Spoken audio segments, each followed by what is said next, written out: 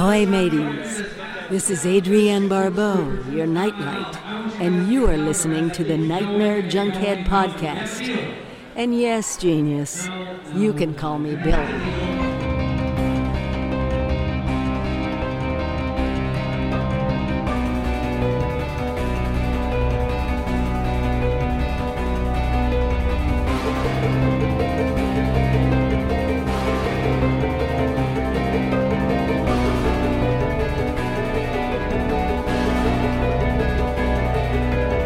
In and out of your consciousness like a bad dream you can't wake from.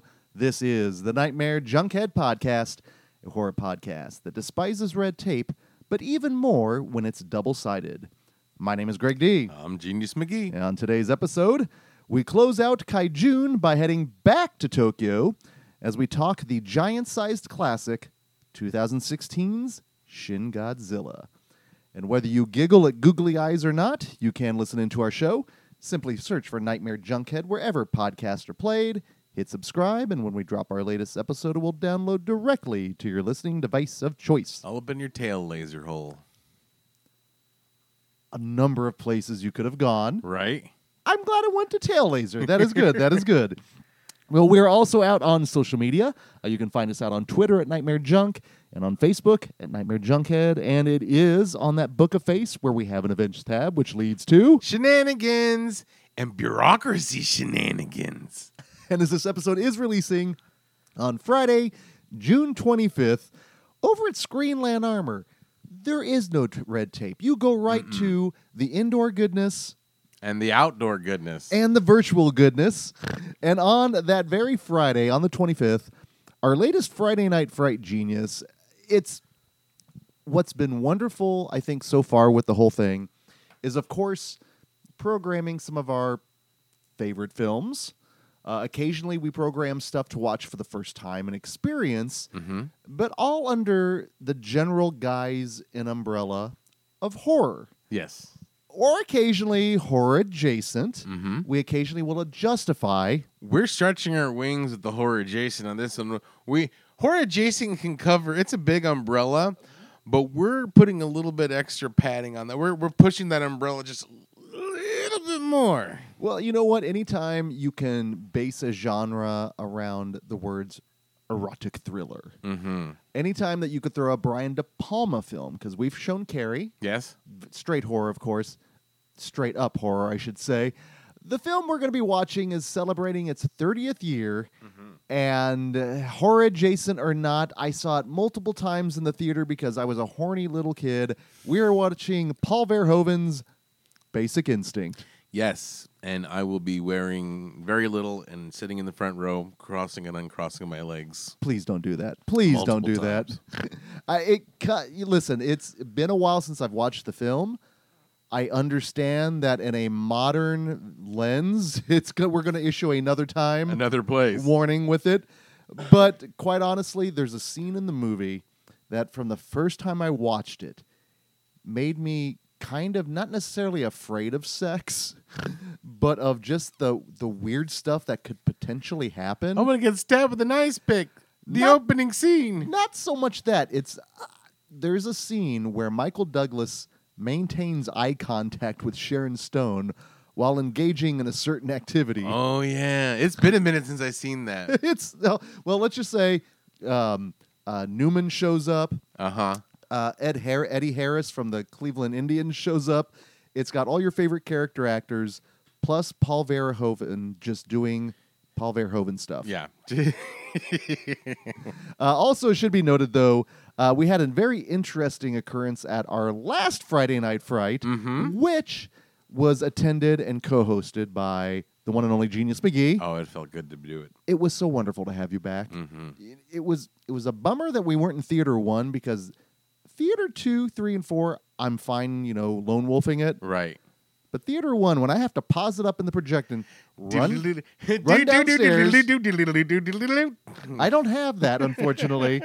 But no, man, it's so good to have you back there for Friday Night Frights. And as if we didn't miss a beat. Number one, thank you to everyone that did come out for that Friday Night's Fright. Absolutely. I hope you had a blast with with the movie we eventually showed. Well, and you know what? We had a great crowd, first and foremost. And pre-show goes through. We get up, we do our yakety schmackety, had a lot of fun, gave away a nice A prize. little 45 Yeah. of a Greatest American Hero.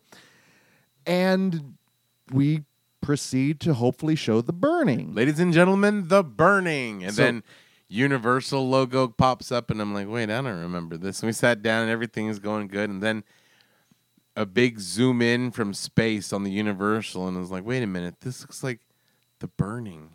And then all of a sudden you hear, hey, this is The Burbs. And I'm back in the projection room, and I'm just making sure everything's looking good. And not the nanosecond, but pretty much the second, I was like, this is The Burbs. So the second I leave the projection booth, Genius is on his way out to the side. I hear multiple people out loud going, it's The Burbs, which tells me we've got the best kind of audiences that come out. When they can notice The Burbs like in the first 2 seconds. It's like, name that movie. Like, that's The Exactly. Burbs. Well, thankfully, we were able to parlay it as rival camp shenanigans. Right. Because it should be noted, I did have the cutoffs, rocking that evening. It was Camp Klopex. That's what it was. Don't take the sardines. Right. But the shenanigans ensued. We got everything back to normal, and The Burning played wonderfully. So again, thanks to everyone that came out that night. But the other You all had the patience of Cropsey. yeah, they do. Yeah, and it should be noted, of course, if you can't come out on Friday, the Friday Night Fright will be playing throughout the week. But the other repertory screenings going on that weekend is one that I remember watching it back in the day and really enjoying it. But I probably need to watch it again just because I'm older. Another But time, another place. truly, but I'm a cheerleader. I've seen that. It's really good. It is legit good. I just haven't watched it in a while. I won't lie. When I watched it, I was in my mid-20s. I was probably watching it for other reasons Right. because I was an idiot in my mid-20s. Right. Now that I'm an idiot in my mid-40s, I can watch it appropriately. But the other film that we'll be playing, the repertory screening, technically probably should have been Friday Night's Fright. But I had a little say, and I was going to make sure we were doing a little Michael Douglas bare butt. But Anaconda Man. That's a big snake. You see their scar? That's a right there, man. You've got a lot of character actors in Basic Instinct. You got a lot of character actors in Anaconda. Yes, you do. got John Voight eating more shit in the scenery than the Anaconda does himself. It's quite great. It's quite great. And then a couple of new releases. First and foremost, F9. Ooh, yes. I'll be there. I would assume you would. I'm going to watch it. And then a film that we're going to be talking about soon, Werewolves Within.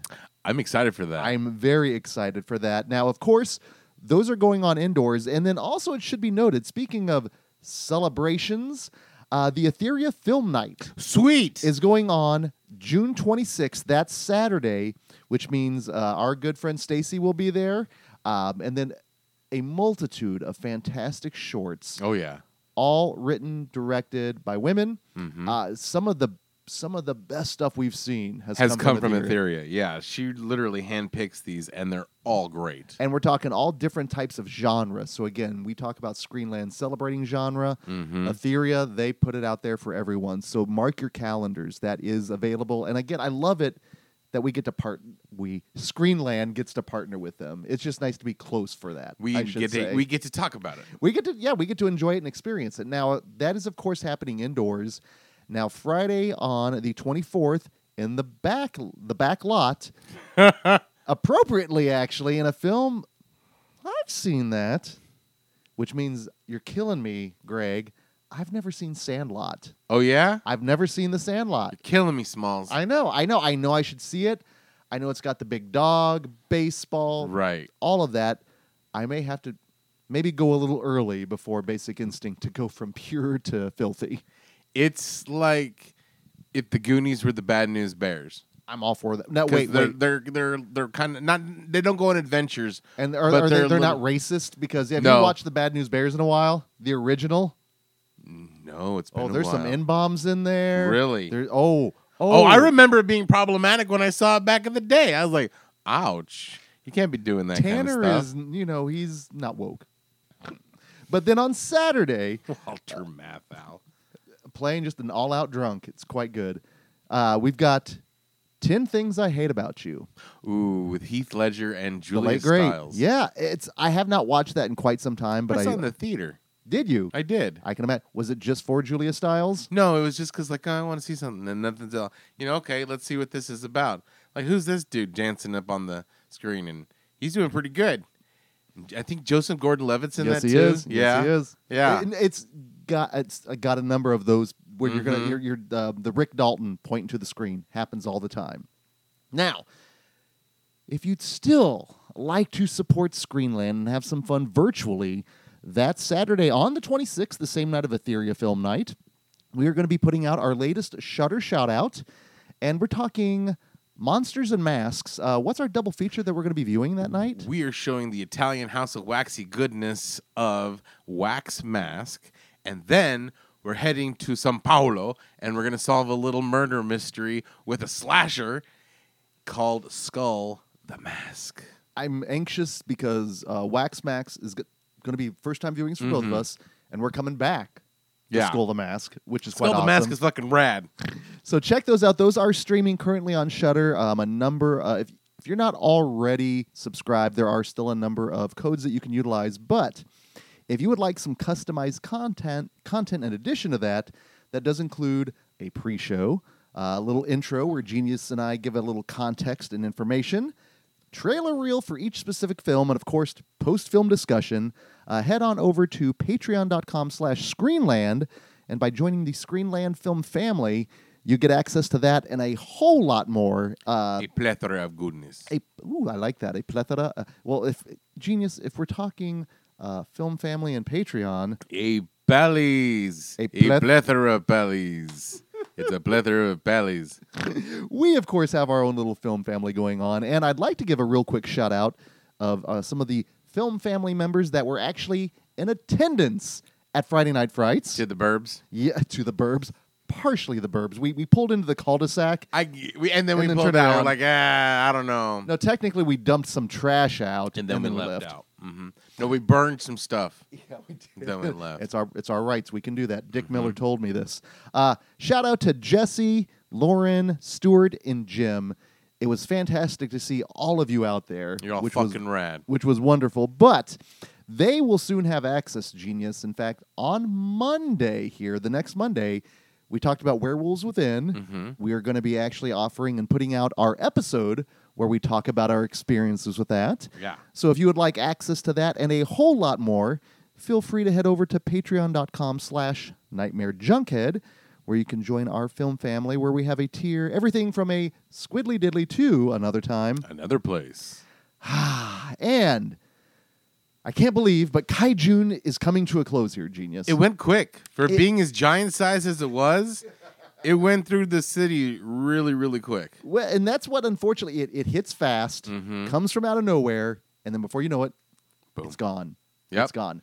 But it should be noted that from the get-go, when you introduced the idea of Kaijun, I knew immediately what I would like for us to open with and what I would like for us to close A with. good bookend. And this was a great bookend. And that's the thing, because I knew philosophically, just thematically, they were great bookends. They were great there's connective tissue, of course, in between them. But obviously, we kicked everything off with the 1954 classic Godzilla. Mm-hmm. And then, and what I love is we've gone all over the place. Oh, yeah. Just in terms of countries and times and just kind of the timelessness of the kaiju. But I knew I wanted to close with a more contemporary film that made a big splash back in 2016 when it was released, and one that I knew was going to be a first-time viewing for you, but I knew we had to close with Shin Godzilla because of everything, like I said, just everything that it is from the OG to what it is, because it's really not your grandpa's Godzilla. No. There's just all sorts of stuff to it, but I kind of like, before we get started, do you remember hearing about it? You know, because this was a first-time viewing for you. Yeah, it was on the internet circles around there. Like, oh, you got to see this new Godzilla movie, Shin Godzilla. And I remember having a theatrical release here, and everybody's like, man, this movie is great. It's like a dark remake of the original Godzilla. And I'm like, oh, well, okay. And it just seemed to come and go. Like it was one of those ones that was only there for like a weekend. And I missed it. And then when it finally came out, I was like, oh, I got to check it out. But then again, I never got to check it out. And I was like, well, he's not fighting anybody. And then also at the time, the other Godzilla verse was coming out. And I was like, well, okay. This Godzilla seemed to be a remake of the original Godzilla because it was more like, you know, Bryan Cranston was the Shiragawa character. Like, you know, like we got to study smash. Then he became the Bambi character, right? And so I was a little bit burned by that. Like, I don't want to see fucking Scarlet Witch and like kick-ass yakety smack. I want to see Godzilla smashy. So I'm not saying I was burned by that Godzilla, because I still enjoy that movie. But at the same time, when another Godzilla that's supposed to be another spiritual successor to the original comes out, after I just saw that one, I'm like, I'll wait a little bit. Yeah. And then that little bit became too much, and now it's Kong versus Godzilla. And then here we are in Kaijun. And so when you said, I'm like, yes, one, it's my chance to see it. And two, I want to see how it relates to the original, especially after watching the OG very recently. And goddamn, thank you for this recommendation. This was a wonderful fucking movie. And let me pay that thank you forward to one Terry Taylor, who was the one that recommended this to me back. I rented this, back, I think, in 2017. And now Terry Taylor, for those of you that may not be familiar in the local area, maybe one of the kindest, nicest people on the planet. Yeah. Check out his toy shop, 1313 Mockingbird Lane. Even if you're not in the area, check it out. You can go online and do some stuff. But there's some great stuff. He is one of those, when he loves something, he loves it. Mm-hmm. Do you remember his adoration of Fury Road? Oh, yeah. It was very much the same thing with Shin Godzilla, because it was just like, no, this Godzilla is terrifying. It's not fun. And it is more of a horror monster movie. Mm-hmm. And that's what I stayed with it. And the first time I watched it, I really dug it. But it took me getting to Kaijun in this month and this year to go back to the original, to go back and start watching some of all the other films from the various eras, to the stuff that was influenced by the OG, to just see how cool the kaiju is and just how the influence is. And to see how the relevance played in terms of the metaphor from the OG to what this one was doing, stylistically, again, thematically, and watching it now, just as we just watched it. It's a revelation, and it took going back to seeing how much reverence I think this one has to the original, just in terms of how it opens, to Godzilla itself, to the music, to the people, to the metaphors, the themes. Man. Because like when he fought other giant monsters, he wasn't necessarily a metaphor. When he was for the kids, he wasn't. He was just for the kids, right? And even when this is the new Godzillas, he's not a metaphor anymore. No, he's not. I hate to say he's an action figure because he's been an action figure for a while. Sure. But like when we saw Kong versus Godzilla, we went just there for smashy. Who gives a fuck about the other people? And that's what I think when they put a monster movie, when they Americanized it for the first Godzilla remake, well, not the Matthew Broderick. Sure, the Roland Emmerich version. Right, not the Roland Emmerich one, but the new one, new one. The 2014 the version. current MonsterVerse one. And they tried to make it like, oh, it's going to be more like the original, and he's going to be a metaphor for the casualties of war or whatever. And he wasn't. I mean, he might have been, and that's maybe even a little bit of stretch, but the OG Godzilla, he was a metaphor right in the get-go. And that's what this seems like. Do you think bureaucracy of bullshit and the whole, like, what do we do? We've never seen anything like this. Holy shit. Wow. And the different styles and techniques of how the different aspects want to deal with it. Certainly. This was harkened back to the original. That's just it. Having seen that one so recently, everything fits into place, from the homages to the various little Easter eggs that you can throw in there. It just fits so perfectly, but it plays so differently, but it still plays as a horror film. This is going back to its horror roots. Godzilla is not cute in this. He is not cuddly. He is terrifying. Well, technically, maybe kind of cute and cuddly. He is kind of cute and cuddly in a little bit, in a weird way. Well, at the beginning. And I should say, when we're looking at kind of the pedigree of this movie, this is written and directed by Hideki Anno. I probably butchered the pronunciation, but he is the director of a number of anime, including Neon Genesis Evangelion. Mm-hmm. Listen, I know Ty, a lot of the cats on Who the Hell This Is For. I know all of them dig all that stuff, and I'm an old man at this point. Even though I know that was back in like the 80s and 90s, I'm just not as familiar with it. But I know not only does it have a fan base, It's got lore. it's got lore, and I know It's got a lot of lore. the stories are good though. They're Yeah. stylistic. They're cool. Mhm. Again, it's another generation's cool, basically. But when I heard that, it made a lot of sense, especially when you look at some of the shot compositions, just the way it's laid out. You can see that it's an animator's eye. An animator has a definite eye for just the scope and the scale. Yep. And even the quick shots, and just it makes you feel more immersed in this movie. That's what I liked. You are right there, ground level, running with everybody, and it's terrifying. And from the get-go, when you open, I love how both films technically open with the lone boat. yeah. and the act- well, even going back, how both open up with With this the score. stomp. And did Stomp. I was like, oh, I just had a little bit. I'm like, okay, I see. Yep. All right, let's see if you're starting out bold. well, That is a bold statement. The Let's what- see if you can come up with the Anno goods. was a huge fan of Godzilla. That is someone that grew up with Godzilla. And it's always interesting when someone has such a love for a franchise, Mhm. again, just something that is in the popular consciousness, the responsibility they have to feel with that. Yeah. Because you know you're going to upset someone. Mhm. You're not going to do something right, this or that, but Because they're like, hey, genius, we'll give you $1 million to make a Critters movie. Oh, boy.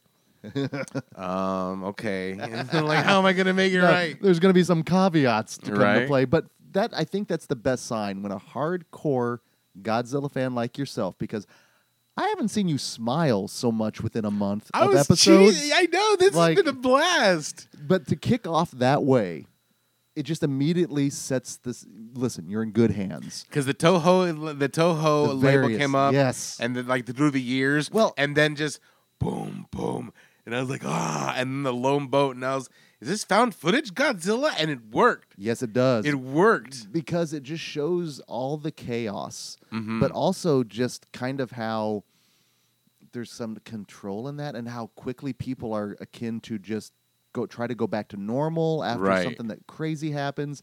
There's Oh, it's just a volcano, or it's just an underwater. It's fine. Let's just go back to doing everything. there's a lot, and I mean a lot going on in this film, and I also mean that literally in terms of the dialogue that's happening and the titles, because we watched the subtitled version. We didn't watch the dubbed version, and it's hard to say that this film is funny, but There was some genuine laughs though, but it was like not the kind of laughs that like ha ha ha ha. No. They're funny jokes. It's the kind of laugh like this is ridiculous, or just the human nature. Well, you talked a little bit about the style and aesthetic, and this is an animator that did this. One of the things that when you said, whose Godzilla is this? This is Wes Anderson's Godzilla. This is absolutely Wes Anderson's Godzilla with the way some of the shots are lined up, the symmetry of it, the color palette, the fact that Godzilla's kind of in the peripheries and there's a comedy of errors. Like, I know that it's meant to be a satire on the bureaucracy of everything. Certainly. But just the whole chain of command, like Godzilla's attacking, what do we do? Well, do we have permission to fire? Let's ask. Do we have permission to fire? Ask them. Do we have permission to fire?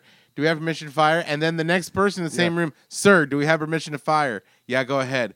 Yeah, go for it. And then it goes back down and down and down and down and down. Every single question, even when he's talking, right? To and when the other, like, what do you think? Should we go with the honor? That gave me such a giggle. It was almost to the line of like, soy el monstruo, where every time it happened, I just giggled. In this movie, that's horrific shit is happening. But it's funny like that. Just the goofiness of just all the red tape. And they even call it out like, this is stupid. And you go from meeting room to meeting room to meeting room to meeting room. Like, okay, we need to have a meeting about organizing a committee to make sure we can have a board on what decision we can make. And it plays perfectly because it's also very terrifying to think that's that's what's controlling our fates at this point, in terms of the populace and The legit chain of command. Yes. Oh my God. And it's also very realistic. In fact, when the initial Godzilla attacks are happening, it is said that the film was trying to parallel the stuff that happened in Fukushima in terms of the nuclear meltdown, and then the earthquake and tsunami, all these events that happened in 2011. So we talked about just, 44, the H-bomb drops, 54, Godzilla's released, not a lot of time in between. We're talking at this point 4 years then in terms of a response to something that happened, in Japan, and they were able to make an amazing Godzilla film based around it. And the shots of catastrophe were amazing and devastating at the same time. It almost looked like they were using real footage from actual disaster zones, and you're like, God damn. And that's, I think, what's really powerful with this is because they were able to pull from that looked like tsunami footage. That looked like a natural disaster as they've gone through. Well, even when it's happening, before you even see Godzilla, just the boats crashing into each other was terrifying. Well, do you remember? Did you see Spielberg's War of the Worlds? That initial attack is terrifying. Yeah, it is. And he plays on 9/11 imagery, and that stuff is still fresh in the mind. So again, utilizing that as a way of extrapolating, the danger and the damage that comes from just Godzilla in its first form. Before even getting foot on land, we've got bad stuff. Yeah, when he's just throwing that steam volcano, when they think he's just a volcano. And he's disrupting everything, and then and the first thing we just lost 20% of our profits for the day, and it's just come on, there's people messed up, and it just gets worse from there.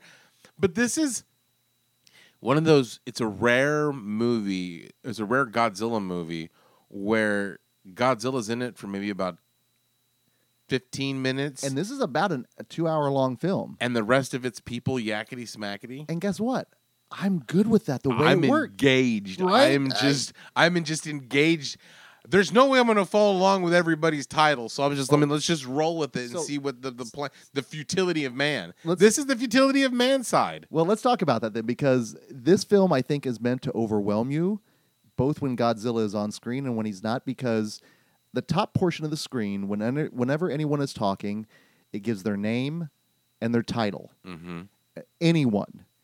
And we've got a lot of people. There is a lot of characters in this movie. And then at the bottom, you have the dialogue. And I think when you go in the first time, you're making an effort to read it all. I knew going in this time I was only focusing on the dialogue. But when you do not read the top part, there's actually a running gag with our main hero, the person's kind of our voice of reason here. That is, goodness gracious, it is... Yaguchi. Because they named the plant after him. Is the more that his... The more responsibilities and the more that the branches turn into different departments, or the more they conglomerate, he starts off with just a secretary of energy. One line.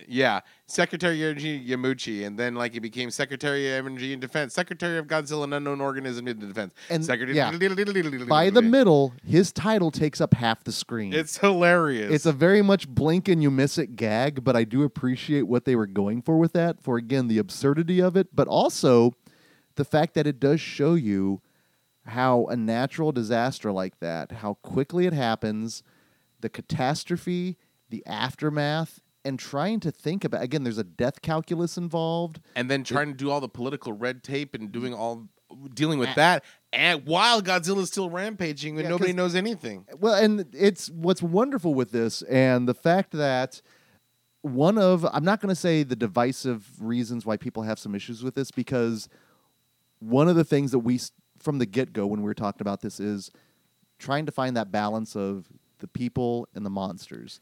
The smashy and the talky. Yeah, there's no balance. This is more people talky than smashy, but it's so engaging. I think it's meant to be. This is like one of those This is a zombie movie Godzilla, where Godzilla's just the periphery. He's the cause. It's about the people inside. I'm glad you mentioned the zombie thing, because what I'm always fascinated with, either a zombie film or some sort of catastrophe film, is the initial aspects of said catastrophe or disaster or zombie outbreak, because there's still enough time where people will debate and they'll think they have the time to rationalize it and discuss it. And I love hearing that for some reason. I don't know what it is about that, be it the news reports or in this case, hearing people, what is this? This is a giant monster. Right. What do we do with this? And I do find that fascinating. So this for me was just pure sugar at this point. But I've heard people like, no, it just drives me nuts. I was like, do I have to go to another meeting and listen to them talk? And I'm like, good. I'm engaged with this for some reason. Yeah, it was very engaging, and like I didn't think that I would be so engaged on this on the geopolitical spectrum of Godzilla attacks, but yet I am. But I can see this movie is definitely not for people who go in just for smashy, or think Godzilla is just kind of fun and corny. Yeah. And this is not for kids. This is almost kind of like akin to the OG Godzilla, where if I was 10 or 12 years old and I want a Godzilla movie and I put this one in, I'm going to be fast forwarding a lot. Yeah. Well, and that's what's funny is the fact that it really did start off as a film that not necessarily for kids, more for sophisticated teenage fare potentially, but it's just, Legendary put theirs out. It was very much a little bit smashy, some good stuff, but it was like Toho was basically like, hold my sake, Here is how we're going to make an adult. Hold my Ichiban. Yeah. Oh, that's good. Now, if only Arnold would scream it out. Yosh! But it totally works that way. The fact that we have the crisis, we went to the crisis room multiple times, and multiple crisis rooms. I was kind of getting a Kubrickian like war room, like we can't have a crisis in the crisis room. But again, the level of absurdity within all these people gathering and talking, and it was beautiful shot, and it was like gorgeously shot. Even the people talking. Again, this was Wes Anderson's Godzilla because again, you're dealing with the stupidity of the bureaucracy and the whole like, what do we do? I don't know. What do we do? But yet, it's not goofy. It's just those are the only couple of sprinklings of levity. The rest is like there are serious casualties going on. We really have to figure out how to deal with this giant lizard. Yeah. But the thing that I liked the best, well, not the best, but kind of like. It was almost brought one of the futilities of man and how arrogant we become in our ways that after he originally comes on land for a little bit and then goes into sea, the next day it's back to normal. The trains are running and there a giant moray eel just slithered his way up on land and everything's back to normal. So that is the other point of contention with a lot of people is the googly-eyed first appearance in the first form of Godzilla. He was cute at first, and I was like, what the fuck is the Godzilla purist in me was like, what? But as the movie progressed, I saw where it was going. I saw that he was just his first stage. Right. He was mutating. And then I liked that aspect, that he could continue mutating. Well, it's kaiju puberty is a mamma jamma. And and honestly though, that first form when he's literally just wiggling about trying to like get coordinate. It's like watching a baby deer try to walk for the first time. But then the terror and destruction, the building collapse with the family inside, very akin to that little mom with the kids. In the first one. To show you that, he's goofy. I think they did that on purpose to contrast this googly-eyed. In fact, there's a term. It's called Kamata-kun. Kamata-kun. Kamata-kun. I'm not sure how to pronounce it, but it's built around like the googly eyes and everything. Yeah. Like there's a culture about that. So I think that was on purpose because then it's destroying and killing a lot of people. I agree with you on that. I think because he looked very cute and but also very moray eel or baby turtle-ish. But because I think, like you said, and it's a well-known fact that the Japanese have a culture built on cuteness, like everything's very kawaii and everything's like adorable. Sure. But when you have something like that destroying literally everything, I mean, it'd be different if it was a giant Hello Kitty, But the fact that there was something that's kind of organic and yet adorable. Yep. Decimating a small town. Like, what is he doing? He's just walking through. He's just not even making any patterns. We can't predict him. I like that aspect. And it makes sense, because we always see Godzilla as an adult form. Oh, yeah. We never Oh, see yeah. him like transform from the awkward teen years. The closest thing we have to that is Binya or like Godzuki. You know, as he tries to roar, ah, ah, Does he go through his awkward goth teenage stage, Gothzilla. Gothazilla? He's got his dorsal fins all to the side. He goes into a really big in the Smiths, and like He doesn't actually have atomic breath. It's atomic vape. yeah, he blows the rings. It's- Dun dun dun dun dun. All joking aside, though, it is fairly terrifying, but it's one of those things that it's what it is. But then they go back to normal. But that image where it tries to crawl up the building, it collapses it, and then it crawls away, back to normal. And again, we get the people, the talking, and then we get the second form. But it's funny, like the whole well, you know what? Make sure you go on and don't say anything that We know it is not going to get on the land. we know it's not going to land. So don't say anything that we haven't confirmed yet. Verified. So they get up on stage. What is the first thing? You know what? Don't worry. We got it contained. He's not going to come on the land. He's fine. Bum, bum, bum, bum. So it plays, Right? and I should say, Oh. the prime minister in this, I don't think there's no bad guys in this. And I know No. they're painting the government, the satire of the ridiculously of the bureaucracy, the red tape, The bad guy is the system. is the system, yeah. Yeah. Because the PM, from top down, the moment that he decided he didn't want them firing on Godzilla with one person, one single civilian in the way, that tells you about someone's humanity, about their honor. And it goes down the chain. Like everyone, the intent was good. They wanted to figure out the way to solve the Godzilla problem. With least casualties Yes. involved. They were carrying officials. They're It like, really holy was. shit. So they're destroying everything. They still wanted to not cause public panic, but at the same time, they're like, we got to really do something.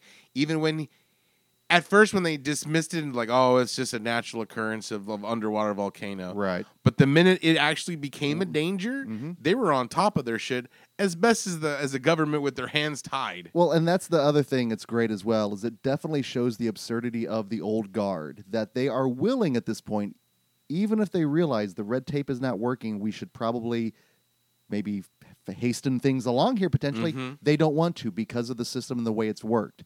And then ultimately, you've got Yagamuchi basically gathering a cadre of fellow nerds, ne'er-do-wells, like people that are rifling against the system.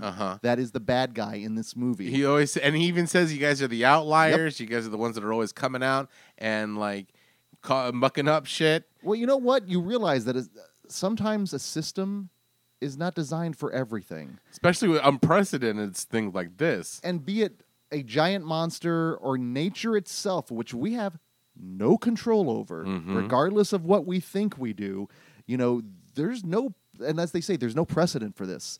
We have nothing to fall back to refer to. You have to make it up as you go along. I think there's a reason that there was actually a little jazz music in there. It's all about improvisation. The music was great. Oh, okay. The music was fantastic So, in this movie. Of all the things that... when there was music. A lot of silence. Which made it eerier and more terrifying. Yes, it did. Yes, it did. But when the music kicked in, and if you're a fan of the old school themes, and I've gotten to the point now where I'm not going to lie, when that classic theme kicked in, man, I got teary-eyed. Dun dun dun dun dun dun dun dun dun dun dun dun. This dun, month dun, has dun, not dun. only rejuvenated you, but it's rejuvenated me as well. Just everything awesome about Godzilla and its various incarnations. And the second time we see him, he is more of your traditional. In fact, he mutates in front of them, which is so very rad. cool to see him mutate. And they go, he just mutated. Like, he just evolved in front of us. And it's great because then you got the faction immediately. One of them is like, we're exterminating. Quickly. And the other one's like, we need to capture it alive so we need can to study it. And that's, again, a theme that we found in the very first film.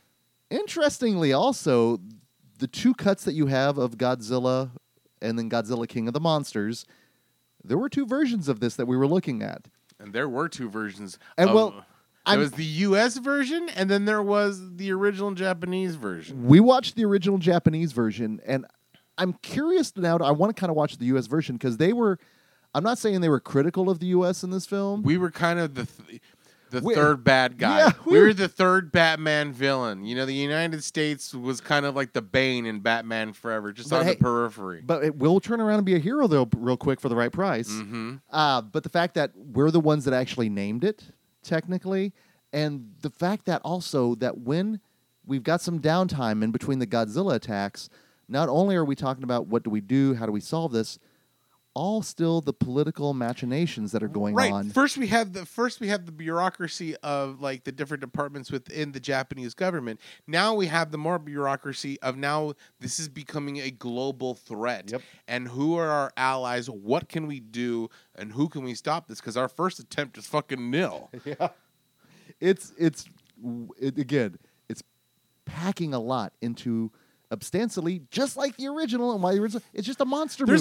There's a lot of metaphors in this. This is like, again, the geopolitical withstanding. Like, seriously, dealing in real life situations, we're dealing in the tightrope act of like almost on the threat of nuclear war at almost at all times. It's almost it's Cold Warian, you know, just especially with the last presidency we had. Mm-hmm. There was the doomsday clock ticked a couple of ticks. Well, it's interesting. This film did come out in 2016, which was right when we did have the shift in power. Mm-hmm. So it can say a lot of U.S. perspective, perceived past, present, future, and kind of our station in the global economy and just how everything plays. But what happens when there is a true global threat? The fact that they said, oh, by the way, this creature, this Godzilla, he's not done mutating. He's going to sprout wings to do. They said like trans-international flight. Mm-hmm. Like he's going to have a movie on board.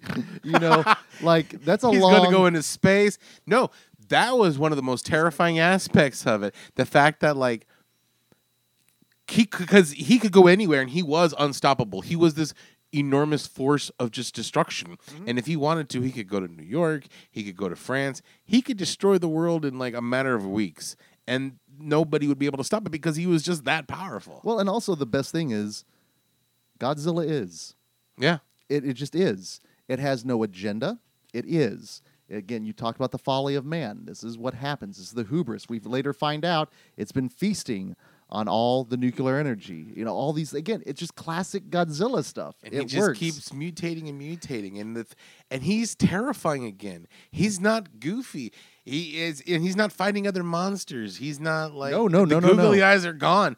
Oh. Some of the shots when you're at the street level and you're just looking up, the tail, that shot of the tail, mm-hmm.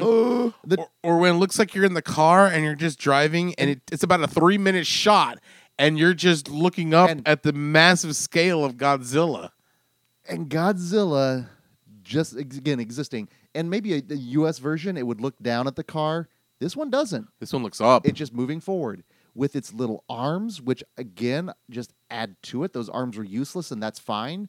The tail is practically another character in this version. Because it's constantly moving. It's very serpentine. Oh, my God. And even when you're not up close and personal with Godzilla, the panning shots of just like him in the background just fucking shit up. Or like the fact that he's probably about 300 miles away from downtown Tokyo, and he's just eye level with the skyscrapers. Well, it's funny is it always kind of reminded me of when people would do like bad photoshopping with someone at somewhere else. So you would have like Godzilla at, you know, the Eiffel Tower. Right. Or like Godzilla behind Mark and Tommy on the top of the rooftop. Oh, hi. Oh, hi, Godzilla. It totally, it I has did not destroy Tokyo. I did not. It has that feel to it, but it adds to the terror because it's coming. Yeah. It's inevitable. It's right there in your face. Oh, and it culminates. I think you kind of get like a high level of Godzilla with the Tokyo attack once he makes landfall again. And they're like, dude, he has doubled his size. And he's more terrifying. Well, let's talk it because then you think, okay, cool. He's big. He's scary. He's fucking shit up. He's definitely a lot bigger and a lot meaner. He's got more teeth than he normally does. But where's the atomic breath? Oh boy. Yeah. Oh boy. Oh boy. So as someone that's a fan, what did you like the design of this stage of Godzilla? I love that stage I love this whole Godzilla thing. I like the evolution from the adorable baby Godzilla, the hatchling, to like mutating before your eyes, where you could see like, oh, okay, now you can see the form of the actual OG. When he comes out and he's got that red and it looks like he's pulsating the whole time, he made him more scarier. I don't know why he looked like a flame Godzilla. And then when the fire came out first, it was fire. Did you notice though? Had like an interesting His jaw. mouth opened up, Yeah, kind of Guillermo del Toro or yes. Psycho Godzilla Man, right? Feasting. There's 2 points. It was like a 2-part. Interesting also. So there's a 2-part process to the thing. Didn't immediately breathe the atomic breath. It was like this, like napalm, like you said. It was like this like thing. This gob just kind of came out like and Did just you burned notice everything. The eyes His eyes glazed closed over. Yeah, like to protect almost. I liked that aspect too. Just like But then you see all that stuff flooding the streets, going everywhere. fire, just And the then- massive fire. And then you're like, okay, that fire is cool because it looked like an old, not like a flamethrower, but more like of a napalm fire. Yep. And you're like, wow, a Cool. sapper's fire. Like, that's dope. And then his Oh. tail gets a little bit more bigger, purple. And then, boom, this laser comes out of his mouth and just cuts a swath in the city. The sound design is incredible. It's silent and then, wow. It's cool. Wonderful. And it's a total new thing. Now, as I'm not going to say you're a purist, but you've seen a lot of them. Were you good with this? I was great with that fire. I was great with that atomic breath, right? Because his atomic breath has always changed and always done something different. Because even in the OG, it wasn't necessarily, it was more like radiation breath. Right. Because it melted things on contact. But this one was great. Now, I was not expecting the laser coming out of the dorsal fins or That's the tail. Totally brand new. That totally was brand new, but it makes sense and I dug it. It's great. It's Godzilla basically adapting. Shit's coming at me from above. So okay, let me I'm just use going my thing and fire away. It's so good, and He's evolving before their eyes, before their attack. He's a brilliant Godzilla. he's a great tactician at this point. But then also the kind of cool thing is the fact that they talk about like the physiology, the metabolism. How is this thing moving? Where is it getting its energy from? And then after that attack on Tokyo with the laser and everything, he's spent and he stops. And they've got a period of time now. Good window. They're like, okay, his core temperature has gone really low, but now it's getting higher. but- So we have about maybe 3 days, or no, we have about 4 weeks before he gets to full power again. But then there's that shot though from above where you see the swath of violence from the like the line of destruction to where then the breath hit. I it mean, was it's glorious. oh my god! It And was again, glorious. and what was funny was when it was happening, you were giggling at certain points because it's cool representation of the. But then it's also terrifying. Then it was and- scary as shit because then they showed like when he blew that fire, just the amount of damage of Tokyo, immediate. and it looked so realistic and it Yeah. was so graphic. And again, it was definitely an animator's eye because Yeah. the attention to detail on it. And you're like, wow. Well, you know, some of the shit that scared me even more was the gridlock.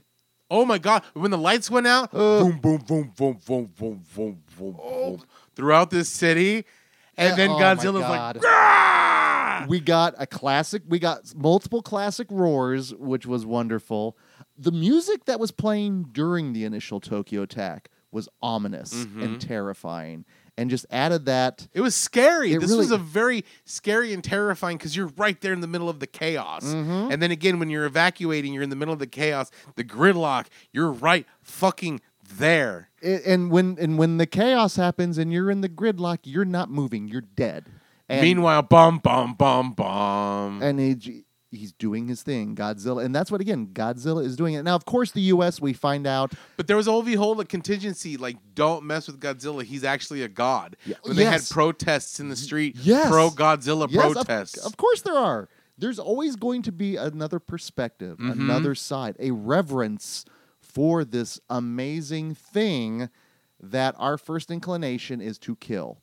And I know the U.S., their whole thing was to exploit it as an energy source. So everyone has an agenda, and it's to exploit this thing versus what if this is sent to be reverenced? And listen, out of destruction can come life.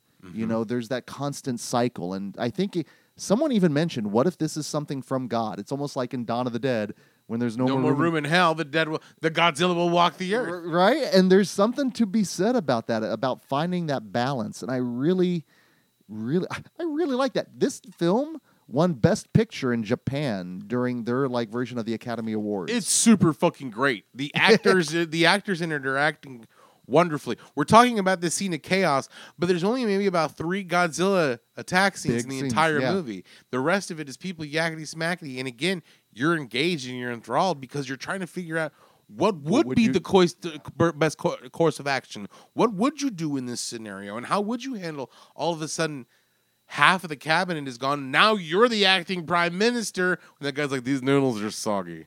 This is going to be a tough job. That got a good laugh out of me. Were you surprised by the resolution in the end?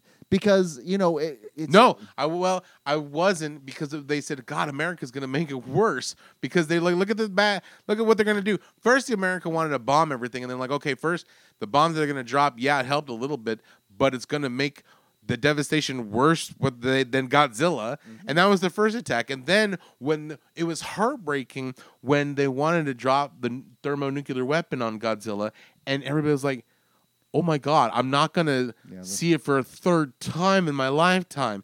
And the prime minister was like, I don't know what else to do. Well, and the fact that was heartbreaking to me. And it was a UN-sanctioned move. So all of a sudden, they're like, everyone is in agreement that we'll help you out, that you can do it. But, no, you have to sign off on us basically annihilating your country. And there was a thing also said, listen, if this thing was in New York, they said they would be doing the same thing. Is that true or not? I'm not sure. Is it easy to scapegoat them? Absolutely. So, yeah, again, there's still... there's bad pun and fallout from the original thing, Nagasaki and Hiroshima. And then the fact again that Godzilla and that swath, even when he was a baby, was so radioactive. Okay, there was a moment then when that guy realizes at his computer what's happening, and he goes, yeah, and he starts freaking out and running around. Yeah. Another kind of Wes Anderson moment. It was totally. But it's that moment of we just found out something, and it's bad. It's really... There are multiple moments where you get those point of view shots, like you said, RoboCop shots, everyone in front of the computer and the monitor. That was cool. That moment when they realized they had to think kind of outside the box with the guy that do as you wish or do what you will with his diagram, and that was like... And the fact that they learned about it in the first at the first island. Yes. Osaka. Yeah. Odo. Anyway, our OG Godzilla fans are at us right now. But no, again, a callback to the original. It all worked so well. But they have to do with origami, and then okay, let's look at it this way. It's great. It's again, and it's everyone. There's that line about how we all need to be communicating, and it's just the importance of communication. Yeah, he said spreading knowledge works. Yes. And I go, you can make that as a COVID allegory now. Godzilla is just causing destruction in the path, not giving a fuck, and we all have to work together as a global community. Break down barriers so that communication can occur, and this is something you see throughout science fiction and genre, and that it has to be some global threat to unite mankind. Mm-hmm. And Godzilla is just that. And then it's also everybody has their own interest, like the deal with France. With France, yeah. Was like, okay, well, we'll give you some biotech if you help us out with this, and okay. Again, all the agendas that are still going on, even in the downfall of mankind, we're still figuring out. We're still looking. Is that the hubris of man to just assume we can get beyond Godzilla? Well, nature will one up it. Yeah, as always. There's something to be said for that. And then even with the resolve that we get, that it's a coagulant. I thought it was brilliant. I thought it was brilliant. I was like, okay, yeah, cool the coils down till if he's basically a giant bomb, a nuclear bomb ready to go off, you just cause fission and just cool it down, cool the coil. They have the plan, but we have the power. And there's the one. And I love the fact that when tanks and planes won't work, cranes and trains will. It's awesome. And let's just say also... I was hoping when all the cranes were coming and the trains... I was like, oh, please let them transform. That's the only thing this movie is missing is a giant mech. Had they brought out a mech or a Jaeger, a transformer? Yeah, that would have been crazy. No, it's just that it's that nice moment when you realize that science ideally, well, also the build up to the plan that they're using train bombs, That was running the slick. trains That into was him. fucking slick. But the fact that they're under a timeline, because if we don't, and they Oh, had to yeah. rally together as a country. Yep. Like they were a true underdog. They're like, if we don't get this together, they're gonna bomb us again, and we can't have that. So everyone's like, yeah, let's do it. We don't want to be bombed again. No, it's a horrible, sad rallying cry. It but is. very relevant and uplifting. And all the time I'm watching this film, I'm like, Roland Emmerich probably watched this and was like, how can I not do this? To me, this is what he was trying to do with Independence Day, with Godzilla, with 24 Hours Later, whatever, all those disaster films that he puts together. I think they nailed with this one. Well, I think Roland Emmerich is all about like, let's show the monsters and the spectacles, and then let's make boom, boom, boom. I think this one is different from that because they went into let's show the futility of man. Let's show let's focus on the bureaucracy and how we would really deal with a realistic Godzilla. And I think this nailed it because I could see all the weighted options and I could see the decisions that had to be made and I could see the terror. This was a very realistic Godzilla depiction of what would happen if a kaiju really did. Because I don't think we'd be ready with Jaegers, I don't think. Fire Pacific Rim, you rule, but Right, and I don't think we would, and I am sure we would do the American way and go out trying to shoot him, and when that all else fails, drop a bomb, and then what else are we gonna do when that fails? I like the way that they're like, hey, we can come up with something else. We have some technology and some idea of at least a plan. I thought it was cool. It worked, and then the fact that the idea is at this point you kind of have to cohabitate with Godzilla at this point. Again, another reminder that he's in your face. Not only do you have the destruction, but you have this like 1,000-foot frozen monolith ready the minute that he wakes up is going to fuck you up again if hopefully he doesn't wake up. And the fact that that plays like a volcano, like at the very beginning, this ominous thing that at any moment could erupt again. And like they said, they were like, the minute he starts walking, they're going to bomb us again. So this what begs the question, because you mentioned that they had talked about maybe expanding this into another series or a sequel, but they decided to stop it at just this. I kind of like that idea because I do too. I think the earnestness of this film and how I really think it works. I think you don't necessarily betray the spirit of the movie if you expand it into something a little bit more goofy. Well, we saw what happens. Yeah. We saw the original and what it morphed into. I think if you leave it like that, as much as I would like to see where else this would go, I don't know where it could go. Then it would become less about the bureaucracy and the goofiness. Not that it's goofy, just the whole bullshit aspect of the bureaucracy and having to do the red tape and jump through it, which was engaging in itself. We would lose it because they already know of Godzilla. It was the mystery of it, like, surprise! Ah! Well, the best part now is we have precedent. Yeah. We have hopefully this new blood, ideally, that is going to break down the older social structure so things can move more efficiently and a better democracy can come about. And again, there's a lot going on in this movie, but I just dug it. I dug it. Final thoughts, other notes there? I dug it a lot. I really, like I said, it's kind of, I would like to see where this would have gone if it would gone in different territories because the Godzilla was great. I would love to see him sprout wings and just fuck up other countries. I would love to just see all the demolished because he was just all about, I'm going to fuck shit up. He was almost like in the original Godzilla when he was going, fuck this, fuck your bridge, fuck your clock. He was almost that same way. He was just looking for things to destroy, and he was having a ball doing it. So I would like to see where it goes. And plus, the whole weird mythology that it leaves it on. The fact that it's not necessarily like Godzilla will return, but the fact that like it could have got worse. Let's talk about that final shot of the film because it has no music. It's the final shot of frozen Godzilla, but we go up to the tail, which we talked about is very much a character, and you get some of the specific design at the very end of the tail. And the design itself is nightmare fuel. What did you think you saw, genius? It looked like it was either baby Godzilla or human Godzilla hybrids because it looked like there was skeletons of Godzillas. They looked like human skeletons with the Godzilla dorsal fins, and they were just kind of all like coming out of the tail.